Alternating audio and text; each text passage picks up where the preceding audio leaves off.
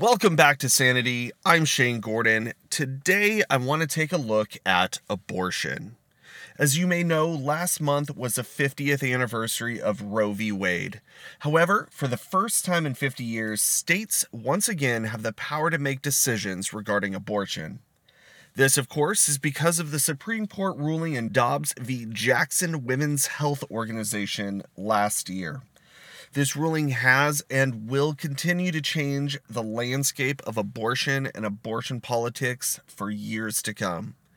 Neither political party has the absolute moral high ground when it comes to the abortion debate, though, and I think that's because the issue is really one of how we view children in our society. So that probably means no one is going to like what I have to say today, but that's okay. Sometimes the truth is uncomfortable to hear. Let's dive right in by taking a look at some tweets from last month. First, from @MarchForLife, Roe v. Wade never reached its 50th anniversary. Because of this, millions will reach their first birthday. This is why we march. @Laverne Spicer tweeted, "Today would have been the 50th anniversary of Roe v. Wade. Instead, we celebrate Dobbs. America is a pro-life nation." Governor Kevin Stitt tweeted out, "As a Christian and father of 6, I believe there is no gift more precious than a child.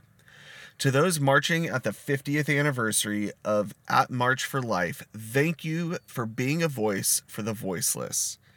#WhyWeMarch." Barack Obama tweeted out, "On what would have been the 50th anniversary of Roe v. Wade, we're reminded that progress can move backward.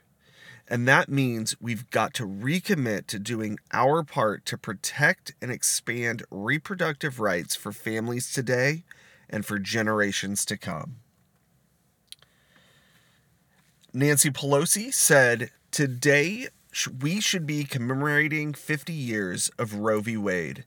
But the Republican-controlled Supreme Court tore up this landmark ruling last summer, jeopardizing the health, freedom, and safety of women across the country. We must keep fighting to enshrine Roe into law." And finally, President Biden said, or whoever is tweeting on the president's behalf said, "Today should have been the 50th anniversary of Roe v. Wade.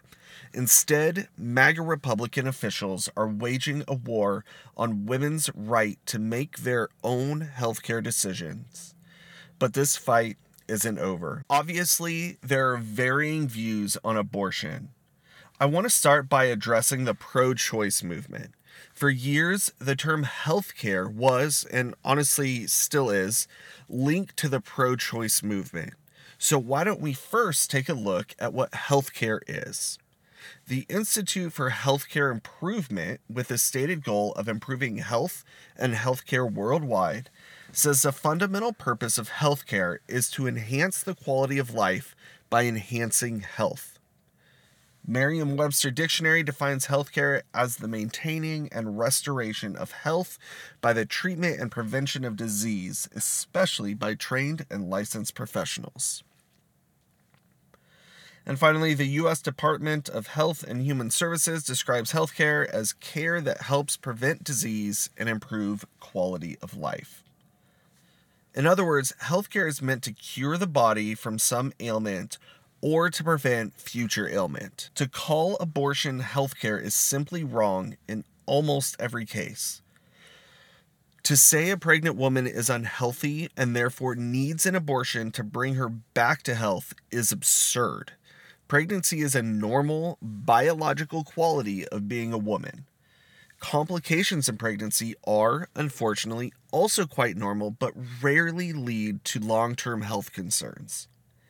If the healthcare response to a pregnancy is abortion, then a developing baby is something abnormal and an offense to the female body. That should sound ridiculous and insane, but that's exactly what we're being conditioned to believe, isn't it? Now we're going to listen to a portion of a clip from a woman who claims to be a biochemist. And this is a clip from TikTok. Now, to be clear, I have no reason to doubt that she's a biochemist. She likely is. I just haven't verified that, so we're just going to take her word for it. The entire clip is about 4 minutes long. We're not going to be listening to the whole thing. We'll take a listen to a couple minutes of it, and then we're going to discuss. Okay, if you're pro-life because you're religious, swipe up. This video isn't going to do anything for you. I just want to pause right there, actually, and acknowledge that she at least respects that religious people have an argument for pro-life that has nothing to do with biology. And instead of attacking those people, she just acknowledges, hey, I'm not going to be able to convince you with this. Anyway, let's continue. But if you're pro-life because from the bottom of your heart you do think abortion is murder, please give me the next 3 minutes. I want to try to explain something to you as a biochemist. The goal of this video is to show you that abortion is fundamentally completely different than murder, and we can see this just through biology. If you haven't heard the biology of pregnancy, this narrative of pregnancy is probably going to sound pretty familiar. Things like when your body realizes it's pregnant, it stops menstruating, or you develop a placenta and start giving nutrients to the fetus. That's not what happens. That narrative puts pressure and guilt on the person who's pregnant to continue to be pregnant because it makes it sound like your body knows and wants to be pregnant. So if you don't want to be pregnant, there must be something wrong with you. It also makes it much easier to believe that abortion is murder because it sounds like you're going against what your body naturally wants. But again, that's not the biological narrative. Let me tell you the biological narrative. When scientists say that a fetus is a parasite, that's not them being an asshole, that's them being accurate. And it's not just the fact that the fetus takes nutrients at the expense of the host that makes it a parasite. It's the process by which this happens that makes it extremely parasitic. This is what the embryo will look like as it's going down the fallopian tubes. You'll notice that there is a dark magenta ring in this diagram. That ring represents the protective membrane because without it, the host will rightfully recognize it as a foreign body and try to expel it. That means kill it, by the way.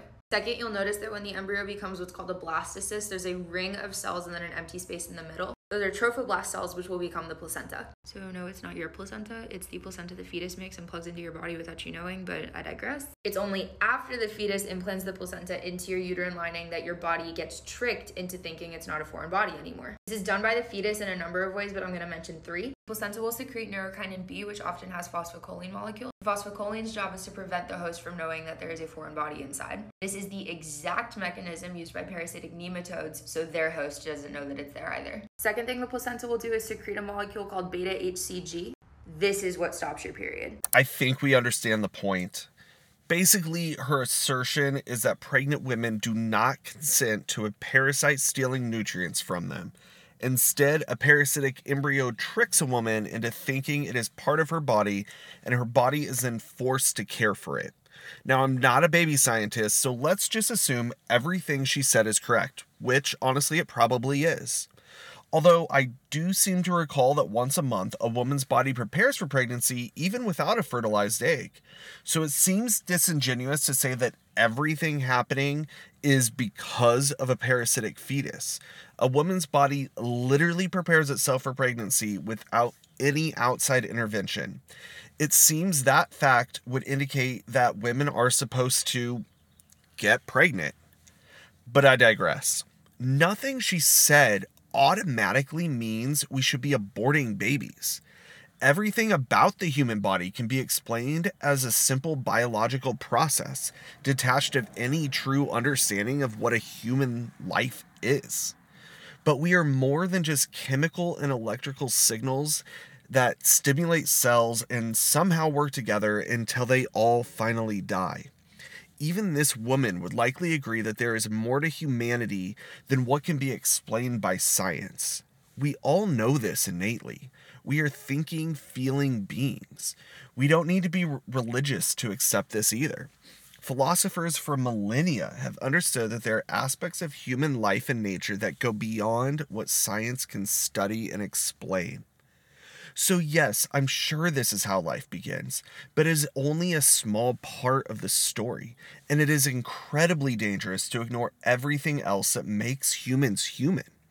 If the argument is that the baby forces itself upon the mother without her consent and is stealing resources from the mother and, therefore, aborting it isn't murder, then when does this logic end? Isn't an infant literally stealing resources from its mother? Now one can argue that the mother has given consent at that point. But can't consent be revoked? What if, I don't know, after 3 months, the mother no longer wants this parasite living off her? After all, if she didn't have to buy it food, protect it, nurture it, she could better care for herself. Someone who is for abortion would be quick to dismiss this argument, but the logic is sound. How many parents go hungry so their children can eat? How many sacrifice adequate clothing so their kids can be clothed? Whether this clump of cells has or has not been born is irrelevant. It cannot survive without leeching off its parents. And if the parents refuse to care for their child, they are punished by law. So there is an obligation to care for the child. But before we go too far down that rabbit hole, let's go back to the idea of abortion as healthcare. Some of you will be old enough to remember when the main push was healthcare decisions should be between a patient and her doctor. Therefore, the government should stay out of abortion. Well, we've seen the word healthcare taken out of the abortion narrative almost completely, and this isn't by accident, because abortion isn't healthcare. Then we heard all about family planning. Abortion allows people to plan their family rather than it being thrust upon them. Well, the sad truth of the term family planning is that, by its nature, it admits that what was aborted could have been part of a family. So obviously that doesn't fulfill the intended purpose of convincing us abortion is moral and just. Now the primary verbiage used is reproductive rights. The term reproductive is a cold scientific term. It doesn't engender any feelings of love or familiarity. By doing this, those who fight for abortion are intentionally trying to influence us. They don't want you to associate abortion with any feelings, otherwise you might feel icky about it. And inaccurately calling it a right is also very purposeful. It is an attempt to imply that we should all understand that having the ability to abort a baby is as important as freedom itself. But as we saw with Dobbs, the Supreme Court ruled not to take away a right, but that abortion was never a right anyone had in the first place. But now let's get to the most concerning thing that happened last month, and that's Kamala Harris's speech in Florida. First, let's take a look at what she tweeted. First, from her personal account, Kamala Harris said, on this 50th anniversary of Roe v. Wade, let us resolve to stand together to protect the freedom and liberty of all people, all women everywhere. And then from the @VP account, she said, today should have been the 50th anniversary of Roe v. Wade. Instead, extremist so-called leaders have taken away a woman's fundamental freedom to make decisions about her own body. And then she goes on to say when and where her speech is going to be. So now let's look at a portion of her speech. This is from the transcript found on the White House website. Quote, so we are here together because we collectively believe and know America is a promise. America is a promise. It is a promise of freedom and liberty, not for some, but for all. A promise we made in the Declaration of Independence that we are each endowed with the right to liberty and the pursuit of happiness. Now, anyone with a vague recollection of high school history or knowledge of the U.S. will see the obvious omission by our vice president, and that's the right and promise to life. We have the right to life, liberty, and the pursuit of happiness. If she truly believes abortion is not the killing of a child and thinks most Americans agree with her, she shouldn't have a problem including the right to life in her speech. But she knows, as do all the leaders fighting for abortion, that most Americans do realize an unborn baby is a life. We may not all agree on when that life begins, but most of us do agree that it occurs sometime before birth. And obviously, saying we have the right to life in a speech arguing for the right to abort a baby would be a confusing message. Hence her concerning and gross omission. And she has actually tweeted out the same thing since that speech, continuing to ignore the right for life. This is a common thing, though, with a pro-abortion movement. Their argument as a whole does not stand up to scrutiny. Every comment or speech has to focus only on one or two aspects of the argument. If they were to say everything at once, it simply wouldn't make sense. This is a complex topic, and we have to move on to talking about the conservatives at some point. But before we do that, please take a moment to subscribe and rate and review this podcast wherever you're listening. Thanks. Now, as I said up front, I can't say the pro-lifers have a claim to the moral high ground either. Finding tweets or videos to show you the problems with the pro-life right is challenging, and I think that's exactly the problem. Give me a moment to explain. We all know that the political right would like to ban abortion from the moment of conception. Most Republicans agree there should be few, if any, exceptions. But what they never address is the welfare of the children that obviously result when we ban abortion. We live in the greatest country in the world, but children are suffering every day. Kids go hungry, have no clothes, lack consistent and adequate housing, are abused, are neglected, and much more. I think some people have rightfully stated that many who claim to be pro-life are actually just pro-birth. There is absolutely no reason we can't and shouldn't provide children with what they need to survive. Regardless of the parent's situation, children should have food, healthcare, clothes, and physical and emotional security. And sadly, very few pro-lifers fight for these things. They push and push for a baby to pop out and then abandon that baby to whatever the world may throw at it. That is not okay. That is not pro-life. The arguments against providing this care are laughably predictable. The first is, who will pay for it?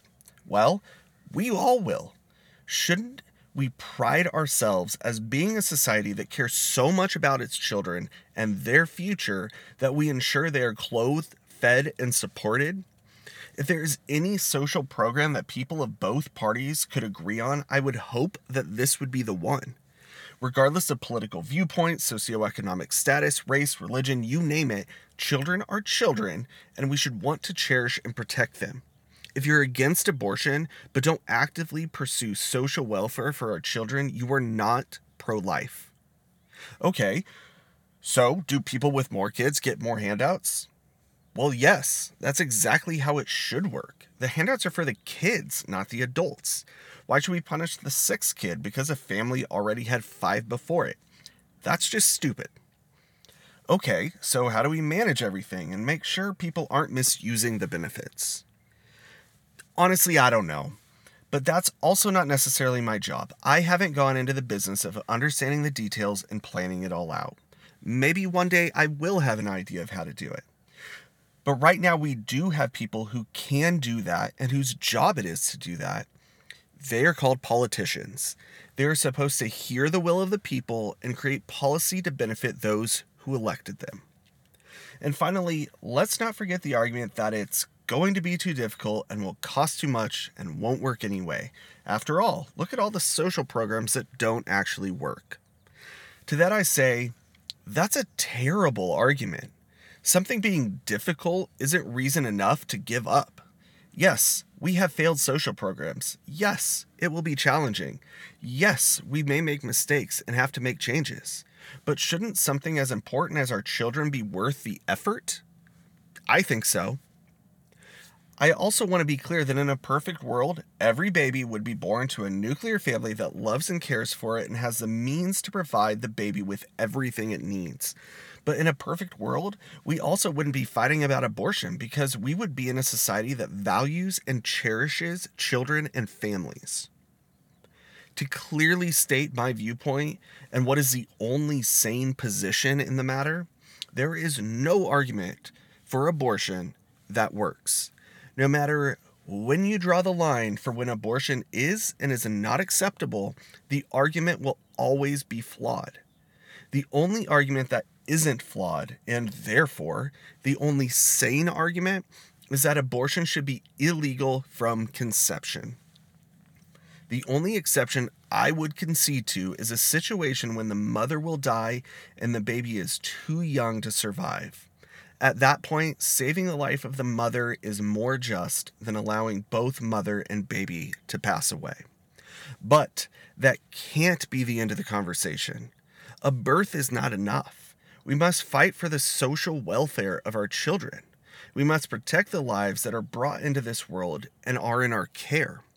We must care enough about our future, our children's future, and our country to give them the resources they need to make it into adulthood as healthy, productive individuals. Okay, that's all I'm going to say about this for today, but don't worry, I'm sure we'll be talking about abortion a lot more in the future. Thank you for hanging out with me, and we'll see you next time on Sanity.